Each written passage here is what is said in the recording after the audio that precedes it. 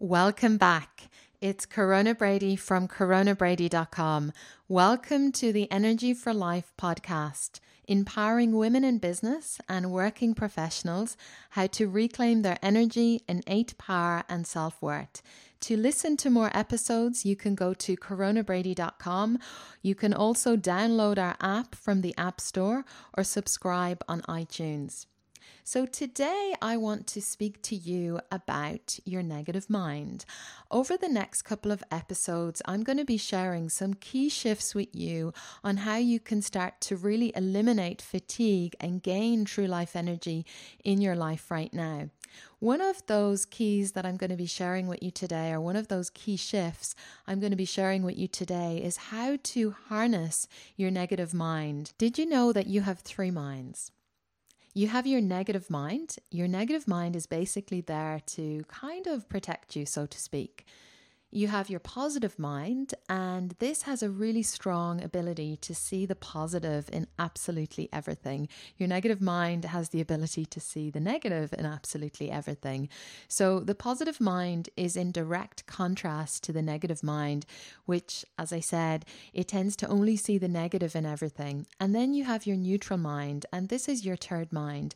And what this mind does is it takes information from both the positive mind and the negative mind, and then it makes a decision for you, the right decision for you. So the negative mind is there to protect us, but at the same time, it can often really limit us. The problem is that an overactive negative mind can absolutely drain your life force, and it can drain your life force very fast. What will happen is it can prevent you from really tapping into your highest potential, your creative life force energy. There are some telltale signs of when your negative mind might be out of balance.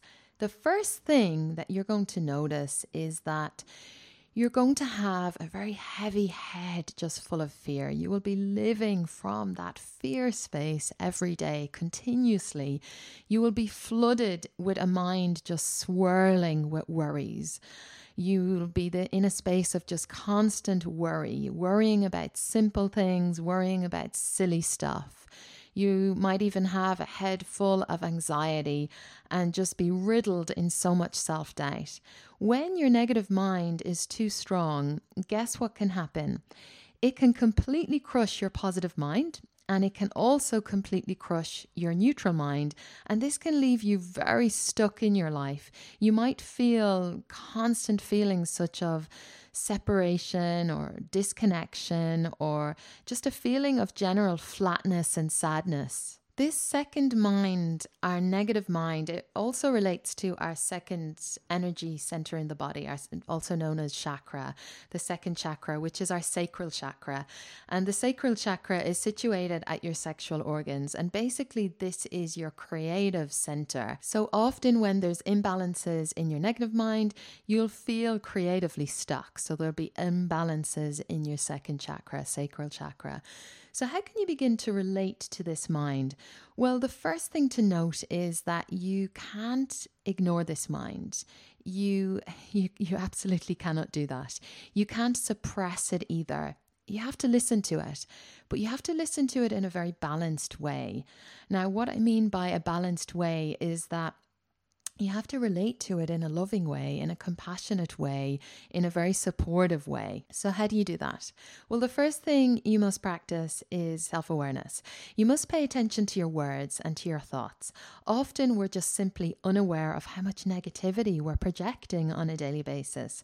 So this is really the first step, and you must start paying attention to those negative words, those negative thoughts on a daily basis. So self-awareness is key. Once you begin to notice these patterns of your mind constantly saying stuff like, I can't, or I don't like, what you need to do is change and reverse these words. So in that moment, catch it, snap it, reverse it, turn it around, and instead of saying, I can't, switch it to something you can do. Or instead of saying, I don't like, switch it to something that you do like.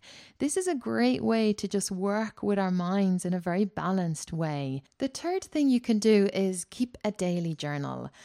Journaling is so powerful, and we often have our Energy for Life students, as part of their journaling practice, track how often negativity is there each day. This further increases awareness.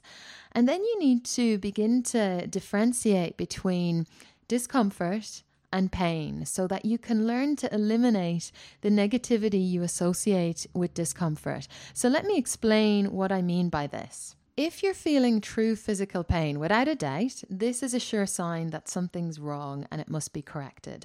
However, discomfort is not pain. On the other hand, this is about moving against resistance. It's actually about stretching new muscles that mightn't have been used in quite some time, or it's about developing awareness that's new to us. That's truly what allows us to grow, evolve, and transform.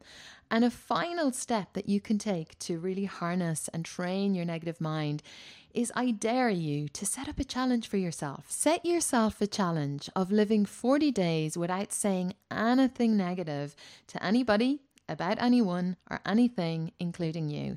Now that's going to be a big challenge for your negative mind, but it's a fun, really eye-opening and very rewarding experience. You will learn a lot about yourself and your negative mind from this exercise. A negative mind can wreak havoc in your life if you're not careful. It can really start to wear you down. It can start to manifest within your physical body. And some of the manifestations that can start to happen in your physical body are kidney problems, hormonal issues, and a hugely prevalent one in modern society today is adrenal exhaustion, chronic fatigue. If you're often feeling tired and burnt out, I can tell you with certainty that your negative mind is calling out for attention. It needs your attention. Many women that enter into our Energy for Life Academy program are completely burnt out. By the time they come to me, they are exhausted, depleted, worn out. They're struggling to get up out of bed in the morning. When they do finally arise by pressing the snooze button, maybe 5, 6, 7 times, they're literally dragging their feet through the day. Their energy is inconsistent. Come the end of the day, they are just exhausted by 6, 7 p.m., falling into bed. Many of them have adrenal exhaustion, some of them even in chronic fatigue. And many of them have had these energy issues for a very long time, some of them dealing with these issues for the last couple of decades. Let me share an inspiring story with you today from one of our Energy for Life graduates, Tanya. Take Tanya, for instance. Tanya was working in banking.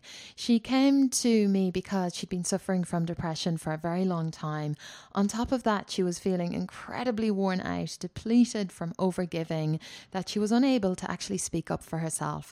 This constantly left her feeling insufferably drained and just feeling worthless and useless. After taking her through this process, she started to see results. Now, it wasn't just this process. There's many other processes involved, but this was one of the processes that I took her through. She started to see immediate results in the very first week of our work together. As we worked on changing her mindset, her life changed for the better. She started to regain her vital energy again, and she started to get clarity back. She could clearly see how her previously disempowered thinking had been like this leech, and it was just draining her life force energy. Now, this woman has been completely transformed. The tools that she learned have become second nature and have actually become part of her morning ritual, part of her morning routine. Today, she is a different woman. She's confident, she's optimistic, and she's developed, most importantly, an empowered mindset, very different from when she first came to me. Now, that's the power of harnessing your negative mind. Of course, she's also had the powerful technology of Kundalini in her energy toolkit as well. And that's what we'll talk about next in our next episode. I'm Corona Brady. Thank you so much for listening today. Please pop on over and subscribe to Energy for Life on iTunes.